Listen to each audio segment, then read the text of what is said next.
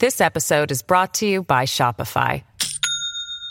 Do you have a point of sale system you can trust, or is it a real POS?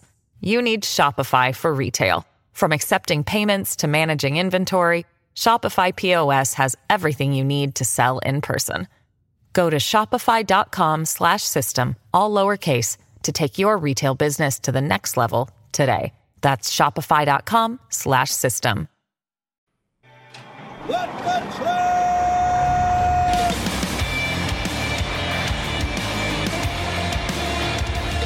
You are listening to What the Truck. Are you ready to truck it? It's time for your Nooner with Dooner on this Friday. It's going to be a good one today. It's going to be a good one. We're talking a couple of NASA pilots. We got the great Sal Mercogliano. But before we get there, because we're getting some big topics like Yemen airstrikes and things like that. Supersonic jets too, which is cool.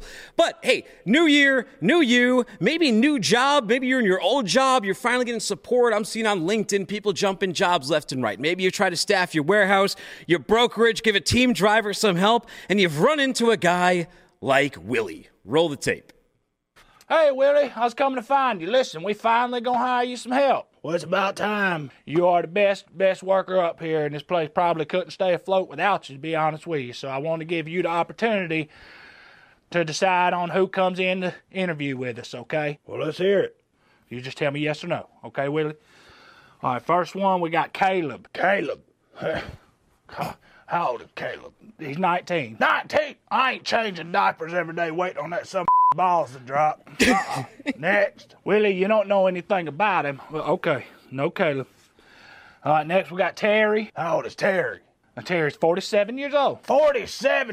No, that's on you. You can't tell him nothing. I guarantee I can't stand that some already. Willie, you gotta give him a chance. He knows everything. He gonna try to tell me how to do my job. I can't stand Terry. Terry's a bit, You can't teach him nothing. That's the problem with Terry.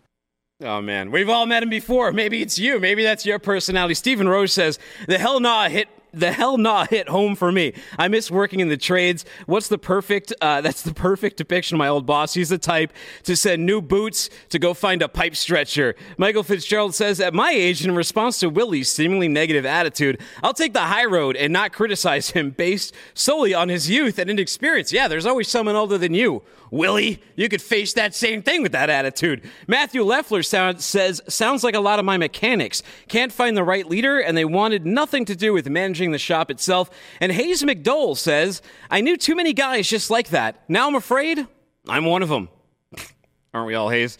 All right, on episode 669 of What the Truck, I'm talking to NASA pilots Nils Larson and James Clueless about the agency's new super quiet supersonic jet. NASA, in collaboration with Lockheed Martin, are unveiling the X59 supersonic jet today, Friday, and we're going to bring you up to speed on this jet that is set to dampen sonic booms. Global trade is at war. You've probably seen these airstrikes over in Yemen. We talked about the Houthi on these last few episodes. Well, U.S. military forces and the United States, along with support from Australia, Bahrain, Canada, and the Netherlands, have launched strikes against those Houthi targets. So Sal Mercogliano, he's coming on here to talk about the impacts that those are going to be having on global trade. Our first guest, NASA, is already in the bullpen, so here's a video on the X59 experimental sonic boomless jet, the Sonic Thump jet, to get you up to speed. Hit the tape.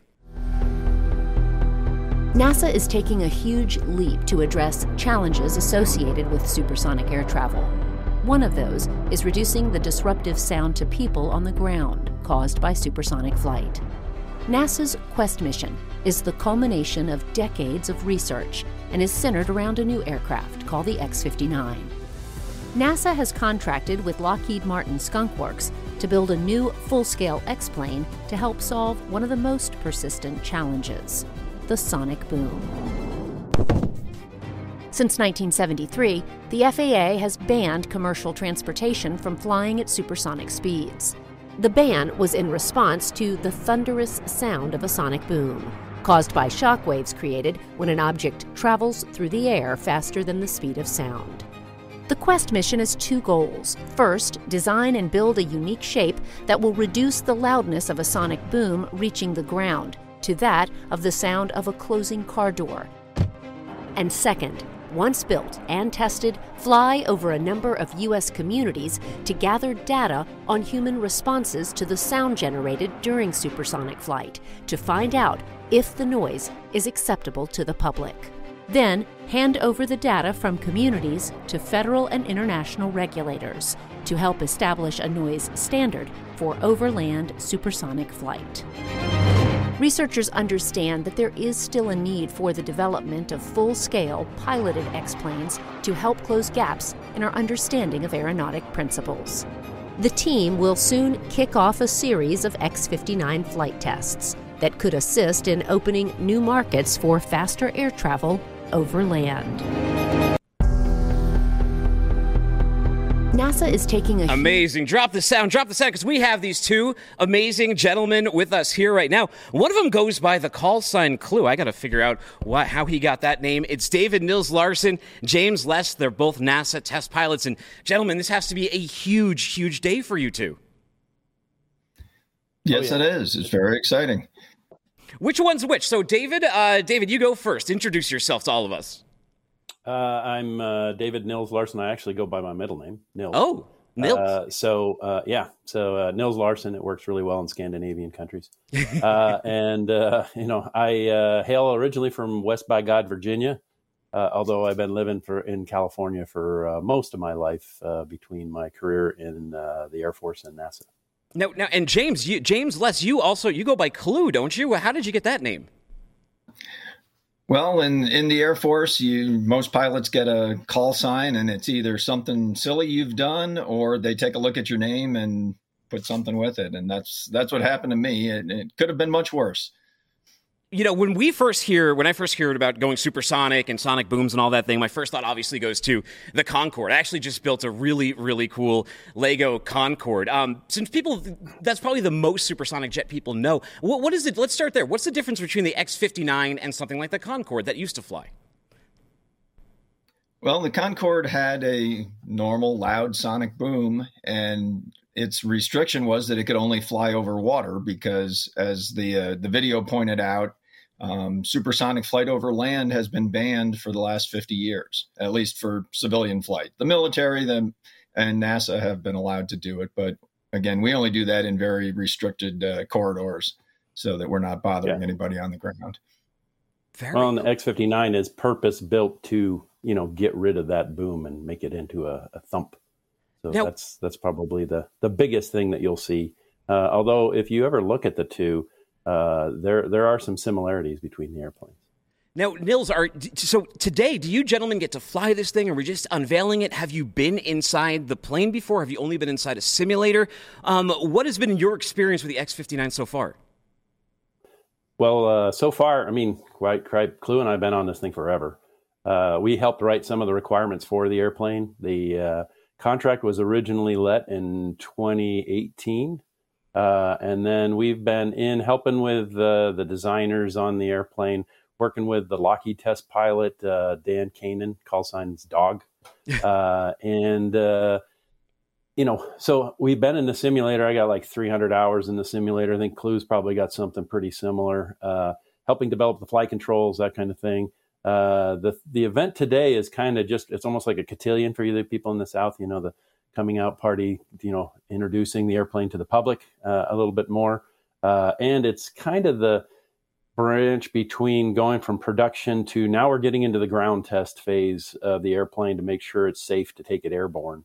So that's probably the biggest thing that's going on. So we've got a few months of ground test before we take that thing airborne. But we've been working on test plans, working on the flight manual, a lot of different stuff over these last few years. But, so it's been a busy time.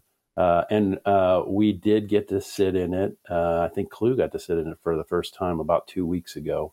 But it is kind of cool when you get to sit in it, for the first time. So I'll let Clue talk about that a little bit. Yeah, Clue, I was looking at your bios. You and Nils have flown combined nearly 200 aircrafts. You've flown some serious hardware, the kind you see in action movies, the kind you see in Air Force recruiting videos. How does this stack up? How does this compare to what you've already been inside? Well, the most significant thing is that this airplane's never flown before, so we're going to be some of the first pilots to ever fly it. Everything else I've flown was a proven aircraft that many people, dozens, hundreds of people had already flown. So it's certainly different to fly an X-plane, and there's only a handful of us that will ever get to fly this, so that's pretty special. Now, I'm very curious because my CEO here, the guy who owns the company, he also has something called Flying Magazine. And the other day, I got indoctrinated into a lot of flying stuff. And I was reading through the magazine, I was looking on the table, and now I got planes on my mind. So, excluding the X59, because neither of you have flown it, Clue, what is the greatest piece of aircraft you've ever flown before? This episode is brought to you by Shopify.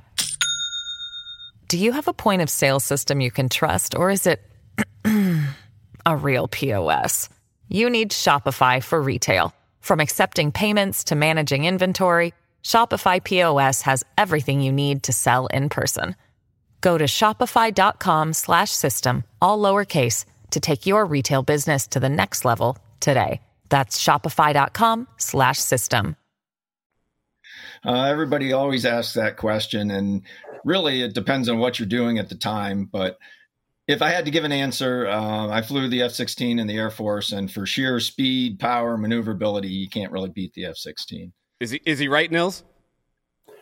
No, I'm not going to go with that one.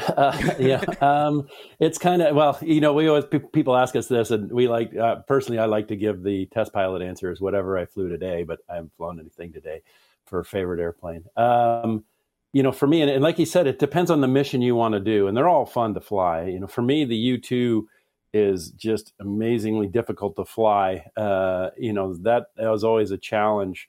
But, the Hornet and the Eagle, and to me, the Eagle is the nicest flying airplane out there. You can take her up to Mach 2 plus. So I'm going to go with the Eagle over the Viper. And, I have like 100 hours in the Viper. I think Clue's got like 1,000+ hours in the Viper. So, something like that. So I would, it does not surprise me that Clue would go with the Viper. I love it. And I'll have to one day get myself inside one of those. I have some Air Force connections. My dad, he used to fix B-52s during Vietnam in the Air Force. I myself didn't go. So thank you, gentlemen, for your service. We're talking Air Force family here. But let's talk a little bit about sonic booms, right? That's the big issue. We're trying to dampen them. Let's start there. What causes a sonic boom, and what's the issue with them? They've been banned for over 50 years over land travel. Okay, so when an aircraft travels faster than the speed of sound, essentially the air can't get out of the way of the aircraft fast enough, and it creates a shock wave, kind of like the bow wave on a boat. And this shock wave travels a long ways away from the aircraft, all the way to the ground. Even if you're at 50,000 feet where you can't hear the aircraft noise on the ground, you're still going to hear that shock wave, that sonic boom, and it's going to be very loud. It's a small pressure change, but it happens so fast that it vibrates your eardrums and sounds like a boom. And it's also strong enough to vibrate things around you. If you're in a house, any kind of building, the windows will rattle, the ceiling tiles will rattle. It'll set off car alarms outside. So it is very disruptive. You would not want to be living under the path of supersonic aircraft. And something most people don't realize is the sonic boom is not created just when you go supersonic, at the moment that you go faster. Anywhere that aircraft is traveling supersonic, it's laying down a sonic boom on the ground below. So it's just constant stream of like thunder, just going along as it flies along. Yeah. You're dragging it along. And most people don't realize you've heard a sonic boom, even if you don't live out here where we do it. But, thunder is a sonic boom. So, when you hear that, and if you're close to, obviously, where the lightning strikes, it's pretty discerning, not just from the lightning that hit the ground. But, for an airplane, you get a double boom. You get a boom, boom, because you have the front of the airplane and the back of the airplane. So you have a front and a aft shock. So that's why you get the boom, boom. So the speed of sound is about 61 miles an hour, right around there. How fast does this aircraft go, Clue? We're planning to cruise at 1.4 Mach, so that's 40% faster than the speed of sound, which, do the math, puts it over about 1,000 miles an hour. So you guys have you've flown aircraft that goes that speed. It goes even faster than that. What is like the feeling when you are going over Mach 1.4? You're hitting such high levels. You're breaking the speed of sound. Are you just like sucked into your seat? Not at all. It's kind of, I hate to say it, but it's kind of boring. You don't even know that you've gone supersonic. When you were in pilot training, sometimes the instructor would be yelling at you in the back of the T-38 because you had gone supersonic. But the biggest thing is that the Mach gauge says 1.0 or more. The other one is as you go through the Mach 1, you might see the altimeter. If you were staring at it, you might see it kind of swing because the shock wave as it goes across the static port, which is the thing that gives you your altitude. So it might you might see that kind of swing a little bit, but it's generally not something that you notice. The biggest thing is obviously the speed that you're going. So and anytime you're going faster and faster, you have to think ahead of whatever you're doing, whether you're driving in 15 miles an hour or 80 miles an hour, you have to think further ahead of whatever it is you're in. So the toughest part as you get faster and faster is, you really have to think, pretty up there. When you're doing Mach 1.4, you're doing 12 miles a minute, something like that. So, when you need to make the turn up there, you got to be ready for the turn. Now, am I mistaken in this? I thought I read that this particular aircraft doesn't have a windshield. So how do you navigate? How do you fly this thing? So yeah, if you look at a picture of it, the nose is very long. The nose is about 38 feet long out of a 100-foot aircraft. And that's all to make the sonic boom quieter, but it doesn't allow for a forward windshield. So instead, we have a camera system. There's a camera on the top and then another one on the bottom, and they feed into an ultra high def display that is mounted right in front of us in the cockpit. Hey, there's a picture of it. Perfect timing. So we essentially have a virtual window to the outside world. We should be able to see exactly what we would see if that nose weren't in the way. Interesting. Now, Nils, with no windshield and something, this is a new aircraft. Obviously, you're doing testing and stuff, safety. What happens if something goes wrong? Can you eject out of this? And what happens when you eject going like Mach 1.4? Yeah, you can eject. It's got an ejection seat. The whole airplane was built around the back cockpit of a T-38 and a T-38 ejection seat. And that kind of is what drove essentially the size of the airplane and a lot of the other stuff that you see when it comes to the airplane. And that was a cost-saving measure just because we wouldn't have to requalify the ejection seat when it came to, doing sled tests and that kind of thing, which is a lot of money to do that. The whole airplane is somewhat of a Frankenjet, made of different parts from different airplanes. But and if you're going, your body doesn't care about Mach quite as much as it does your indicated speed. And up at altitude where we'll be flying, the indicated speed is a lot lower. So if we, eject up there, the ejection seat can handle the entire envelope all the way up to 60,000 feet, which is a little higher than most airplanes like this go, all the way out to the max Mach of the airplane at about 1.5. So Nils, what's the secret sauce here, right? Like, how are we doing this to dampen these sonic booms? What's special about the X59 in that regard? Well, Clue kind of pointed it out when he was talking about that big long nose out there. So, 38-foot nose. If you look at the cockpit, I'm about halfway back, when you're sitting there. The view that you have right there doesn't quite do it justice because that's that 3/4 view from behind. But, whenever you have an aircraft and it's going faster than the speed of sound, every time the angle changes on the airplane, you're going to get a shock wave come off there. And so what happens in an F-15, F-16, you get all those shock waves that come off there, and they're not designed to be quiet for any reason. So what ends up happening is those shock waves that come off, they end up coming together a little bit as they move through, the atmosphere. So they kind of reinforce each other. So one of the big things this airplane does is it tries to not have those angles or very often, so that the shape of it and that big long nose, 38 feet, means that, there's a good, amount of distance till you get that next shock coming off the airplane. So they can't kind of come together. So in the end, that dampens that forward shock a bunch so you don't get that startling effect. So you're still going to get some noise out of it, but it's not going to be that sharp firecracker bang that you get. There's some other things. You'll notice that the engine is on the top of the airplane. So that means the shock coming off the inlet is going up instead of down. There's other weird little things. You'll look at the airplane and go, wait a minute, it's got a stabilator and it's got a T-tail and it's got a canard. So you're thinking, well, that's a lot of surfaces. And that's all to control the distribution of the lift or the center of pressure, which is the other thing that kind of leads to, almost if you think about of how and where the airplane is pushing down on the air. Clue, can you hear a sonic boom when you're the pilot in an aircraft, or do you get to fly in silent bliss as you just boom everyone on the ground? We never hear the sonic boom in the aircraft because, again, it's a shock wave that comes off the aircraft, travels to the ground. You only hear it as a boom when it passes rapidly across your eardrums.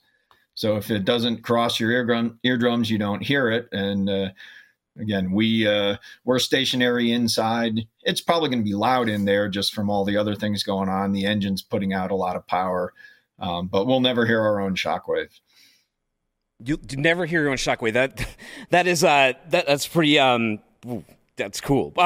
So it's an experimental. Well, even when I was going to say, even when we will fly supersonic chase next to each other. So and we will as we say, surf the wave. So you'll move forward and aft and hit the shock wave coming off the airplane, and it will move you around because it is a pressure change, and it will shove the airplane. If you're underneath, it'll shove it down or up or off to the side. But yeah, you don't hear anything, from the other airplane while you're doing that. But, whenever you're out there surfing the shock wave. Nice. Clue, what are the goals of the Quest mission here? Okay, so the first and foremost is to fly the X59 and show that we can make an airplane that has a quiet sonic boom. That's never been done, so this will be history if this works. But then the longer term goal is to go out and fly the aircraft around the country over various communities and survey people's response to the sonic thump and gather enough data to send to regulatory agencies like the FAA and hopefully get them to change the law banning supersonic flight. Instead of making it a speed limit, we want to make it a noise limit. We want to find out what is a tolerable amount of noise that people can handle and people will accept, and then get that to be the standard.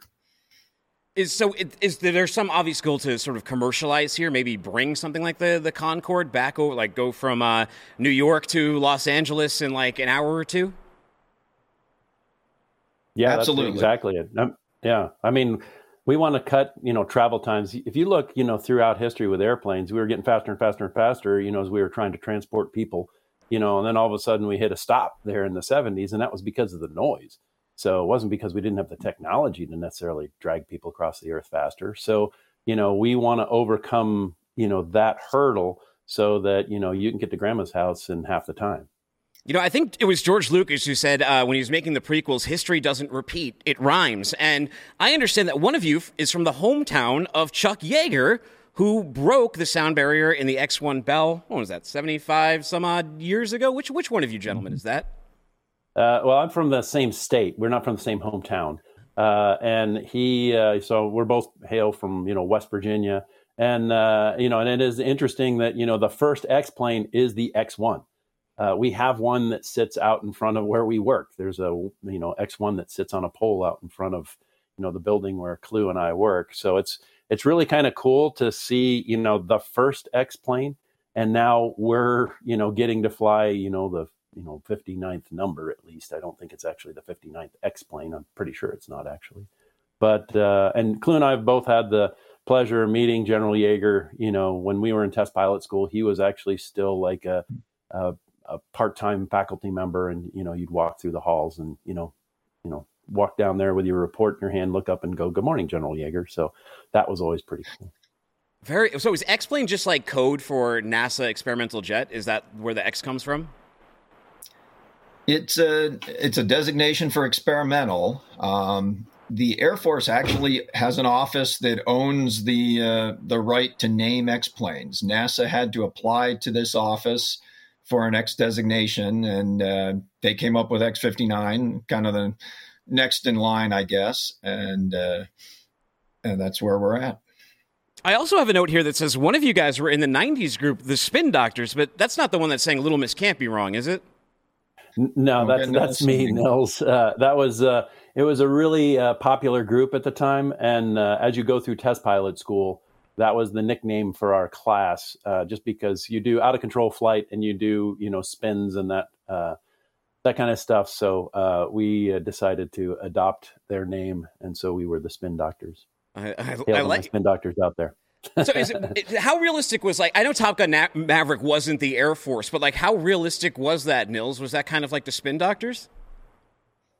Well, it's kind of interesting because all the pilots or test pilots that watch, the Top Gun Maverick, when we do flight test, it is very calculated. It is very, it wouldn't be like, I'm going to take it up even because it's just the last flight of this airplane out to the end point. That's a good way to get yourself killed.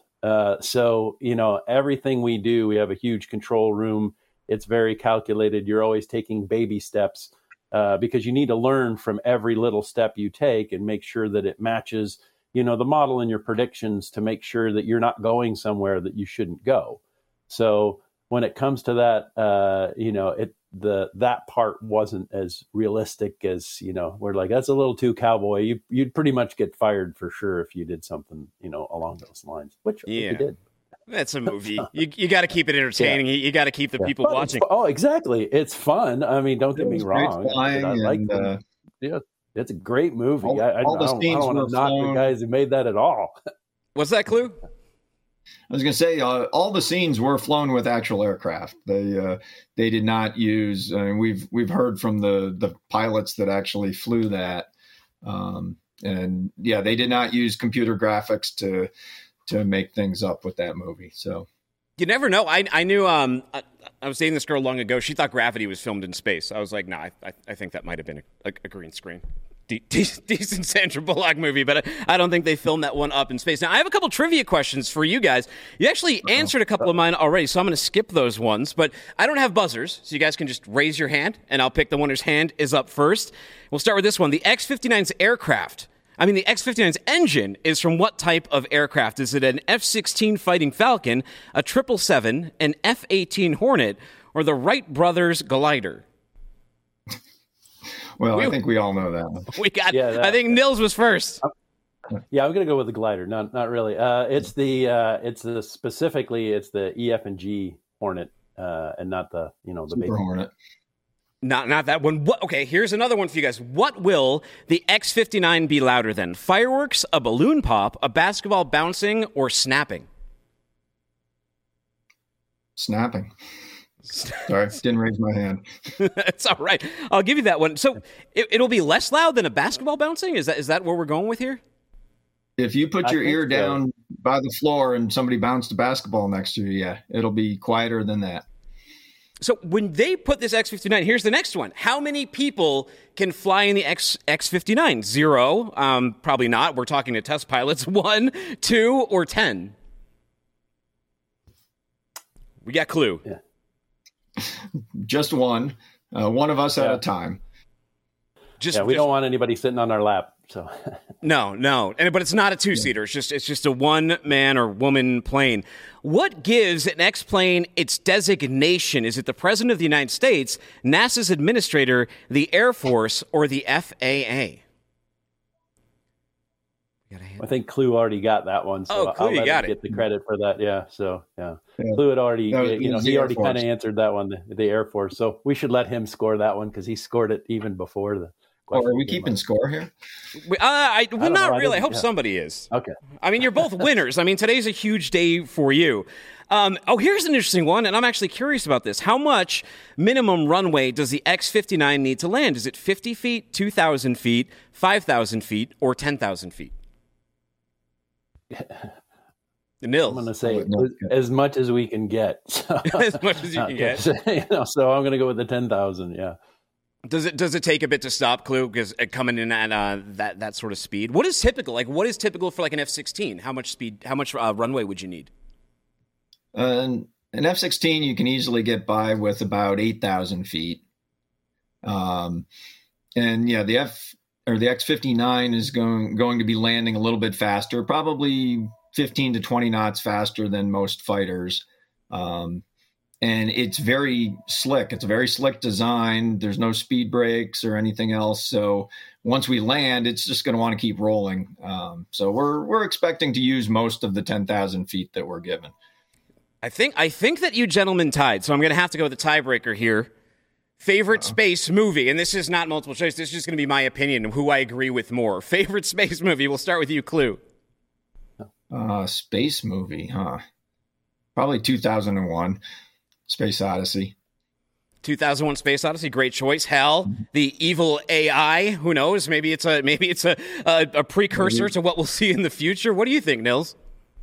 I'm just going to go with Star Wars. So yeah, hard not to. You can't go. You can't go wrong with that one. But yeah. Yeah, no, I like it too. Some people would think like maybe you guys would be turned off because it's more fantasy than science or like realistic based. But I think like for so many of us, we were so young when we saw it. It's what inspired us to care about space in the first place. Well, and fantasy eventually drives reality many times. So, what you can dream up. I mean, we got, things on our wrist that, allow us to communicate like Dick Tracy did, in the comic books years ago. And who'd ever thought we would have this kind of stuff? Would you say that that's a key component of most NASA people? You can't really be a realist. You've got to be a dreamer and highly motivated to push things forward. Absolutely. I think, yeah. I think you definitely, it's definitely a component of, wanting to be a dreamer. I mean, even just to apply to be an astronaut or a test pilot, or thinking, hey, why not apply to NASA to be an engineer at NASA? Yeah.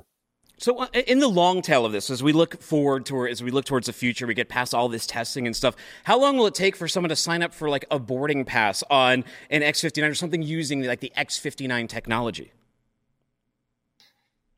So that's an interesting question. If you go to nasa.gov/quest, QUESST, there's information about signing up for a boarding pass on the X59. Now, as we said, there's only one seat, so this is really a virtual flight, but everybody can have their name on a list that will be carried on the very first flight of the X59 when that happens. Oh, wow. Very, very cool. Now, everyone can watch this today, too, right? NASA's an amazing YouTube channel. You can go on NASA's YouTube. You can go on NASA Plus, the NASA website, and even the NASA app. It's all starting at 4 p.m. Eastern, 2 p.m. local time. Local time. Where is this unveiling? It's out here in Palmdale. It's about, I don't know how far that way from my house. So it's about 3 miles that way, I think. So, but Palmdale, California, where they're building it. So I think it's 1 o'clock Pacific time. But so we're looking forward to that. Well, you guys, it's a big day. I know you're very excited about it. Thank you so much for giving us some great information on what's happening on the X59. Thank you so much, NASA. You're welcome. Thanks for having us. Thanks for stopping by, guys. If you have any more questions, and want to watch us throughout the years, as we're, going, through our whole mission all the way to the end, like Clue was talking about, that same website that he was talking about, that nasa.gov/quest. And remember, quest is with 2 S's. It's not that we can't spell. We went for the whole supersonic thing. You can watch that, and they're updating it constantly, so you can see what it is that we're doing. And if you have your 3D printers, if you're a total geek like Clue and I, you can even print yourself a model of the X59. So a lot of resources there. Guys, thank you so much. Ad Astra, thanks for coming on the show today. Have a great weekend and enjoy the event today. And everyone tune in at 4 o'clock Eastern. Thank you for having us. Take care. Thanks a lot. All right, everybody. Meanwhile, when I think of the future, I think of this. These are the Moonwalker X. They're not skates, but they are shoes with wheels. Okay, they definitely feel heavier. There's definitely something on my feet. I'm definitely moving faster. 3 times faster, the company Swift tells me. They limit to 7 miles per hour, which apparently is jogging speed of a normal person. And a full battery will get you 1 hour of walking.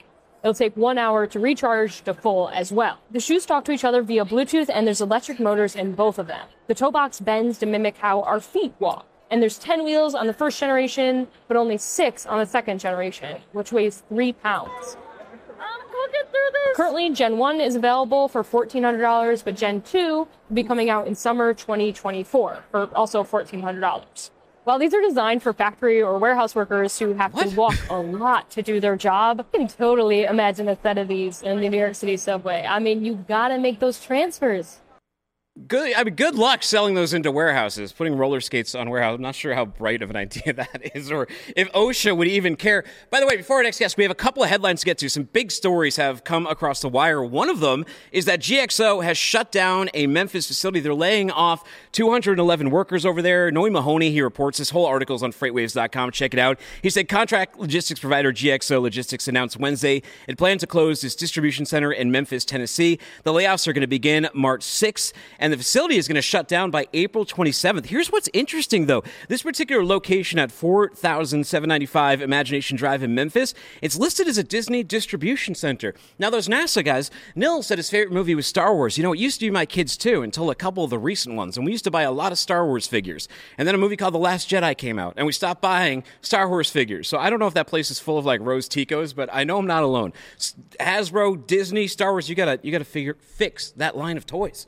Maersk, by the way, we're talking about canals, and Sal's going to be on in just a little bit. We'll be talking about the Suez and the Red Sea, but Maersk is going to use freight rail to circumvent the Panama Canal amid this drought.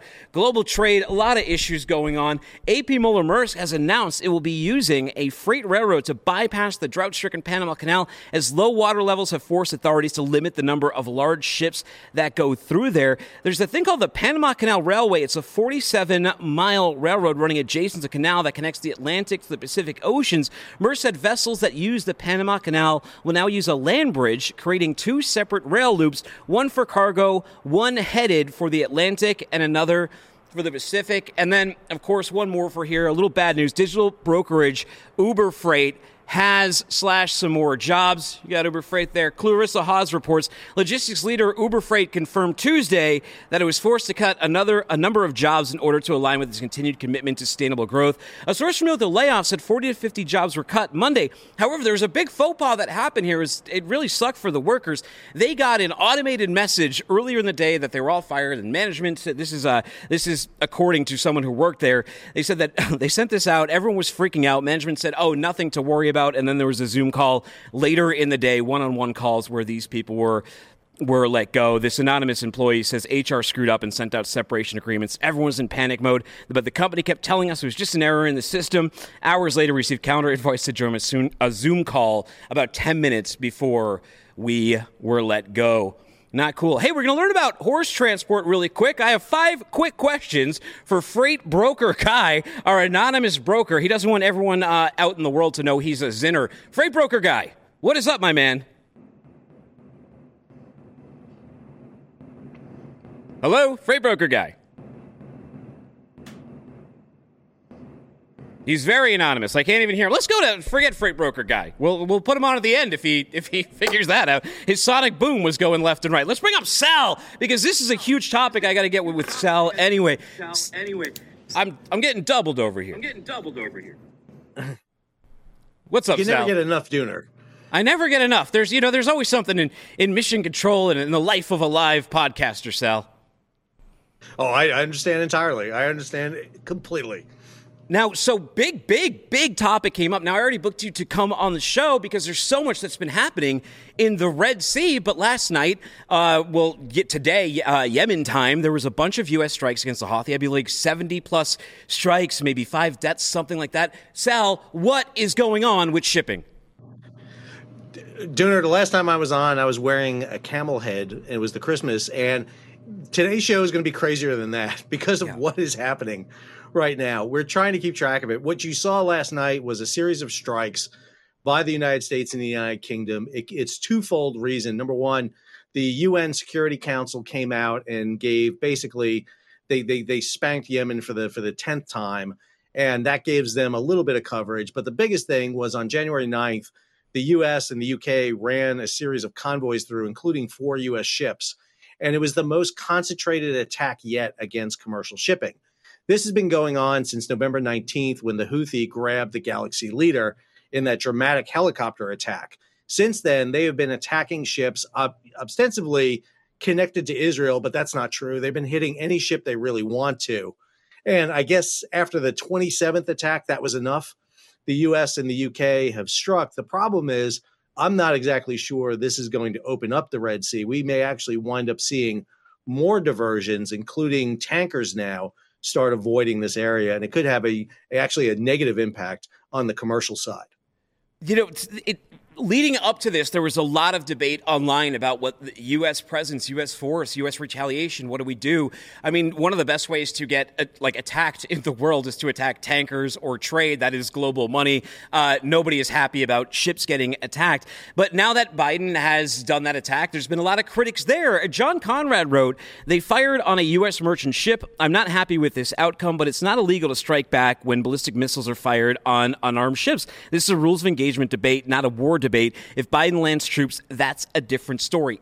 Are we doing the right response right now? Where does this put us? Well, we've been doing a very defensive stance. We've been very proactive, not very reactive. And one of the things that the U.S. has done, along with its allies, was try to build this kind of naval wall between Yemen and commercial shipping. And the problem is, if you're sitting there as a gatekeeper and you're trying to skeet shoot drones and missiles coming overhead, you know, the Navy is great at this. They're really good at it, but they don't have a 100% success rate. And sooner or later, we're going to see ships hit. And unfortunately, what the people who are driving whether or not the ships go through the Red Sea, not so much the Houthi, it's the insurance companies. Container ships diverted around because a container ship's cargo is in the hundreds of millions of dollars. And when you start escalating war risk insurance, it gets really expensive. Tankers are a little bit lower. They're maybe in tens of millions of dollars. But right now, the question becomes, will the strikes make it safer for ships to go through? It's not a military judgment. It's an insurance and commercial judgment. We're already seeing this massive diversion. 30% of the ships that normally go through the Bab el-Mandab, this is that strait between Djibouti and Yemen, 19,000 ships a day, or 19,000 ships a year, are now going a different route. That's an extra $1 million at least in transit costs for those ships to go down. And you're seeing it in the escalation of the freight rates right now. Not to mention, Egypt is losing $500,000 for every ship not going through. 20 ships a day not going through, that's $10 million. They're standing to lose $2 to $3 billion a year right now. You know, and that's a huge issue. And there's a lot of, when you're talking about global trade, you're talking about a lot of players. It's not just the U.S. or England or the Netherlands or these places. You're also talking China. You're talking India. You're talking Germany. You're talking a lot of really big, heavy hitters who can retaliate against you. Analyst Greg Bruce says the Houthis are a little reckless as far as taking risks, but I think they know well enough not to go after Chinese ships because this would complicate Iran's relationship with China. The Houthis probably want a relationship with China. Do you agree? Because there's VSAs. I mean, if you attack like a Maersk vessel, there can be freight on there that's originated from China or people who are partnered with China or ordered stuff via China. Well, China is exerting a lot of power behind the scenes, and this is the thing we're not exactly seeing. I should note that there have been some Chinese ships hit, the number 9, which is an OOCL ship, Maersk Gibraltar, which is actually owned by a Chinese company, flagged in Hong Kong, was hit. But what we're seeing right now is a lot of companies are having their ships on their AIS, this is their automated information identification system, say, you know, we're Chinese owned, or we have Chinese crew on board, or, you know, they're flying the Hong Kong or Chinese flag. And, you know, this is an interesting geopolitical issue. We don't know what role the Chinese are playing behind the scenes with the Houthi. And if all of a sudden it appears it's safer to be under the protection of China just by sitting there and putting it on your AIS transponder when the U.S. Navy and the Royal Navy are actually shooting missiles, you know, that's an interesting change in the geopolitics. Because remember, we're seeing a lot of other instability in that region, too. We've had Somali pirate attacks where one ship has been grabbed. 2 other ships were attempted to be grabbed. We have Iran that attacked 2 different ships on separate occasions. And then a seizure just the other day of a ship coming out of Kuwait, which is arguably a different issue. But we're definitely seeing the instability in the region, which means for all of us, once you start seeing risk added to the transportation of freight, you know as well as I do, whether it's trucking, rail, air, or sea, it gets expensive for the shipper and it's going to get expensive for the consumer. Absolutely. I'm glad you mentioned insurance, too. It's not just freight rates that have gone up. It's insurance rates moving goods through there. We have a statement here from the president of Yemen. He says, "We say to our brothers in Palestine and our people in Gaza that our blood is not more precious than your blood, and we are clear of conscience that we are actually participating with you and that Palestine is not being bombed alone. We affirm that Palestine after today will not be in the battle alone." How long is this conflict going to go on for? I mean, the Yemen Houthi, they've fought conflicts for very long periods of time before. Well, that's the issue you're looking at here, because the reason for the Houthi to do this has to go back to Israel and Hamas and Gaza. And I did a podcast yesterday where I joked, the way you solve this is Mideast peace, and that's not happening anytime soon. And so what kind of leverage do you have against the Houthi? There was a story the other day that the container liners and shipping liners were going to bribe the Houthi. They were going to pay them off. I don't think you could bribe and pay off the Houthi. They are political. They're religious. They are exercising their control. But who you can pay off and who you can kind of get rid of to fix this problem is Iran and China and Russia, those who have power over the Houthi. And I think we need to be looking at this because right now, as long as Israel is in Gaza and you have that incident happening down there, and again, it's horrific. It's horrific what the Hamas did to Israel. It's horrific the bombing that's going on in Gaza right now. And I'm not taking sides by any means. But the Houthis see this as their ability to reach out and impact the world. And I got to say, for a non-state player, again, Houthi are not the government. They're a faction in a three-way civil war in Yemen.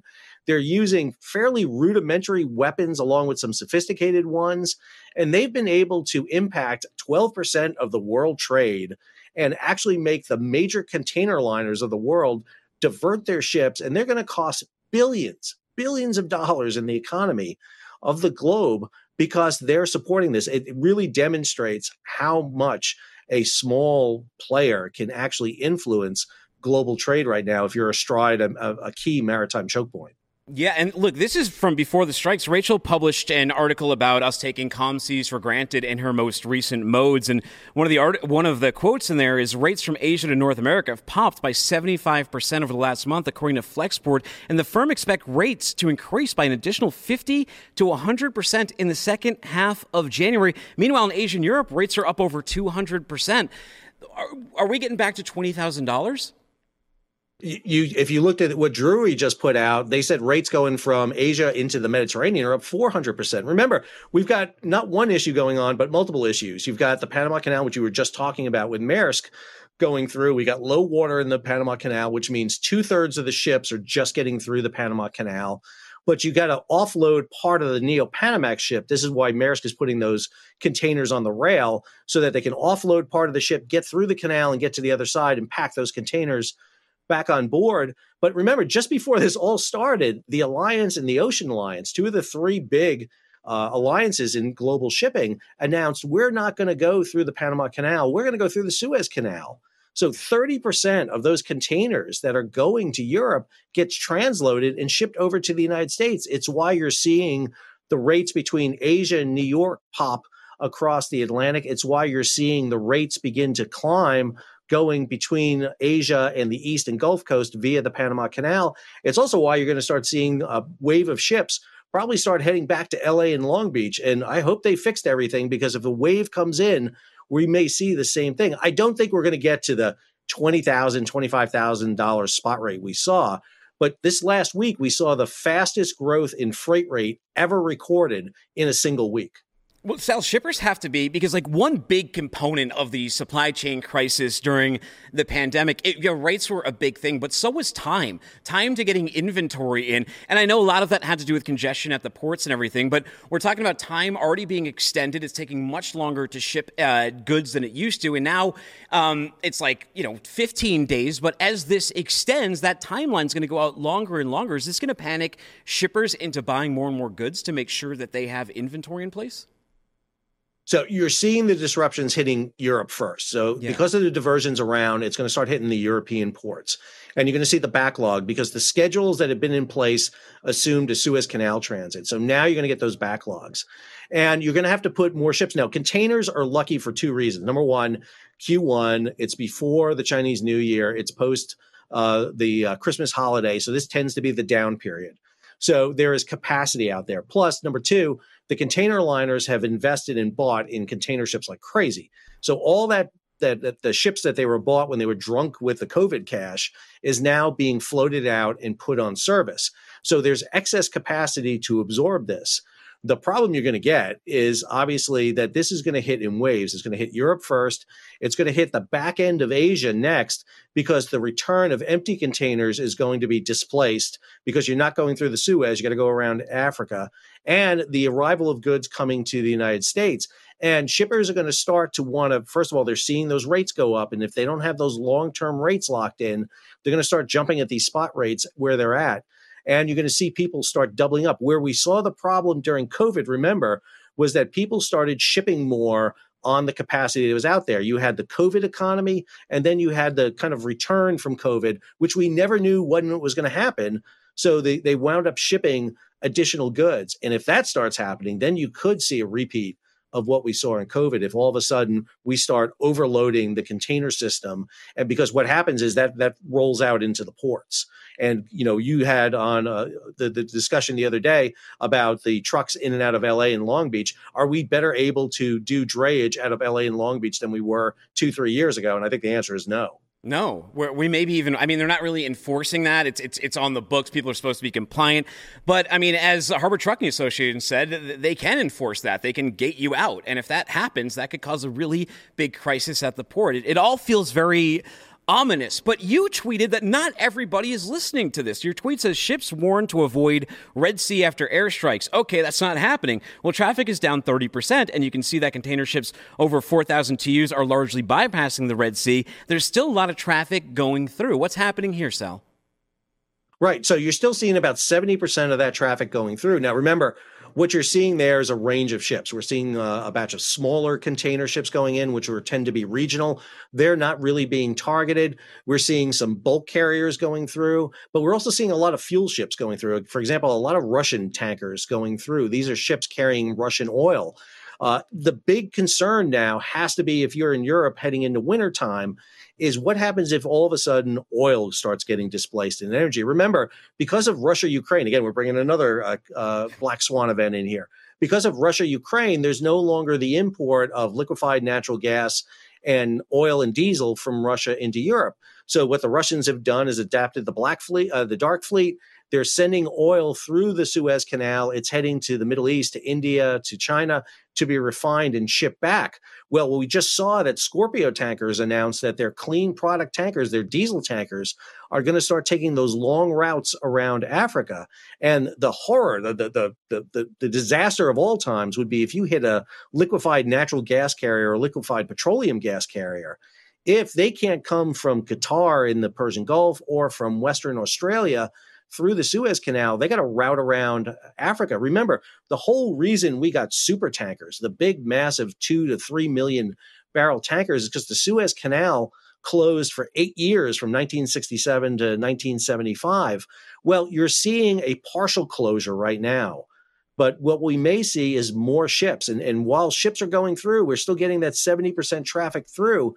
If it starts going down further, this is going to impact different sectors. And remember, we don't have an excess amount of tankers like we do in containers. There's a very finite amount of tankers out there. And if you got to stretch them over a longer distance, we may see shortages, and the cost to transport oil and liquefied natural gas, petroleum gas, and refined products is going to go up. Sal, there's war all over the place. There's conflict going on all over the place in 2024. Will this evolve into there's a number of nations going after the Houthi with these airstrikes. Is this going to evolve into a world war, or does it stay contained as a proxy battle that's just over the region? Well, I think you're looking at proxy battles right now. And I think one of the reasons that you saw, for example, the U.S. and the U.K. stage these strikes is a lot of nations don't want to get attached to the Israeli-Gaza conflict. And, you know, we had a press conference with the commander, the admiral from the U.S. Fifth Fleet, the Combined Maritime Force, Vice Admiral Brad Cooper. And Admiral Cooper made clear distinction between the ships that were doing the escort mission and those doing the strike. The big thing I'm watching to see right now is, do some of the nations who announced that they were going to contribute naval forces to protection in the Red Sea back out now because of the strikes? You need those naval forces down there to provide an air of protection to provide ships. If not, this falls on the United States and the British to do. And they just don't have the depth of assets to be covering all the hotspots in the world right now.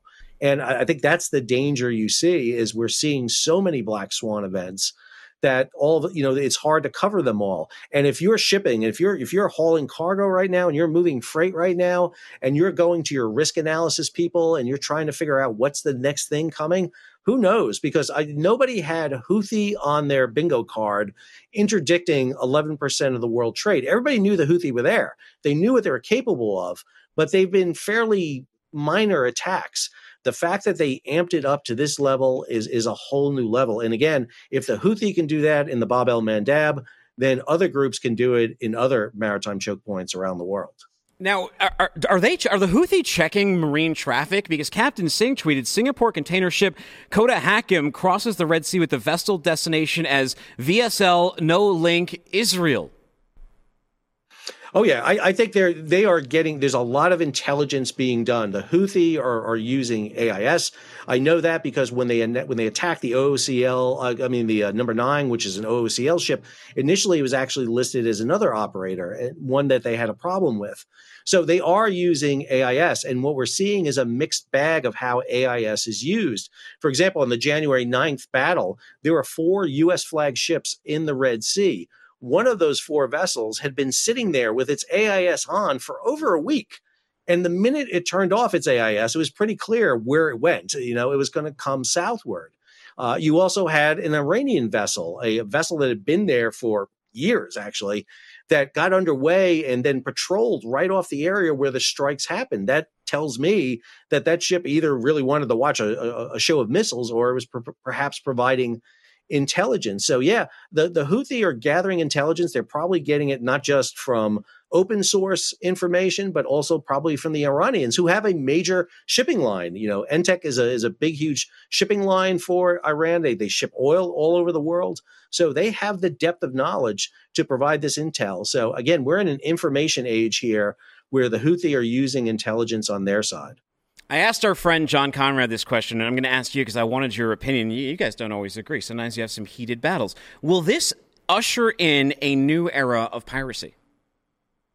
I think you got to be careful about the phrase piracy, because we use piracy in 2 ways. One is, it's the private privateer. It's the person who's out, the criminal, basically, who's out robbing for his own personal need. But what you're seeing more is privateer. John and I went to SUNY Maritime. We're the home of the privateers. Privateers are state-sponsored pirates.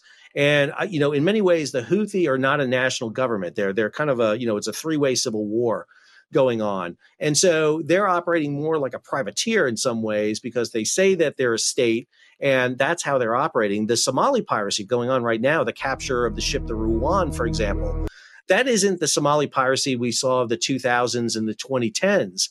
This is a different style of piracy, because we know this because the ships are not being held for hostage. There's been no ransom. So that tells me that they're using this different technology. And also, piracy was something that could be handled, this small boat piracy. It's where you saw the armed guards going on board. It's where you saw the use of razor wire and the fire hoses you have there. No private detachment, armed security detachment, can stop a ballistic cruise missile coming at you. Matter of fact, some of the navies can't stop it. So we're definitely seeing this escalate from piracy to state-sponsored privateering, I think. Sal, this has been too heavy. It's a Friday. We need a little levity. I got to ask you, F3 is coming up in November. Do you think we can get myself, you, John, Conrad, and Ross Kennedy in some of these little boats? Can we do a little regatta on the Tennessee River over here? You got the yeah. Listen, I missed the last F3, unfortunately, due to a family thing, so I'd love to be out there. I think us in the Tennessee doing this would be fantastic. And let me be clear, John Conrad doesn't know what he's talking about. He drove big oil rigs. I drove big ships. He doesn't know what he's doing. We got to get Rachel out there too, because my goal in life is to convince Rachel Premack that big boats, you got to love big boats. Now, are these real? Do they really train boat pilots on these little boats? Yeah, up at Mass Maritime, and actually at a school up in Switzerland, up in a lake. The ships those ships are weighted and configured so that you can actually do. This is before you had simulators and all the high tech stuff. This is the way you would do it. And it actually is a great simulator because you have to learn how to maneuver ships at very low speeds with very little power on, and in particularly how ships react in very narrow waterways like you see there with the two ships passing. Ships will react in a very way. And so you would have the pilot sitting there in the ship and an instructor behind them, and the ships would be weighted like normal container ships. Wind would affect them, current would affect them. It's actually a really good way. It's very much like a practice driving that the police do, and in those closed areas that they practice on. Well, Sal, so it's fair to me. What if we also roll in as part of this? It'll be like a decathlon or a bicathlon or something. Some little tiny trucks. How do you think you do here? Oh man, we can bring the trucks in. We can bring the little planes in so that Craig feels at home. I'm all for this. We can turn F3 into. We can get all the different modes of transportation. We can get road. We can get rail. We can get air, and we can get sea. And of course, everyone will love the sea the best.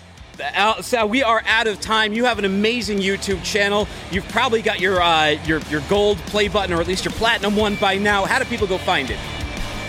It's a silver one. I did get it, and I appreciate that. Head on over to YouTube, What's Going On with Shipping. Follow me over on Twitter, where I follow Dooner at Macagliano S. And at all times, you can always find me here working at Campbell University.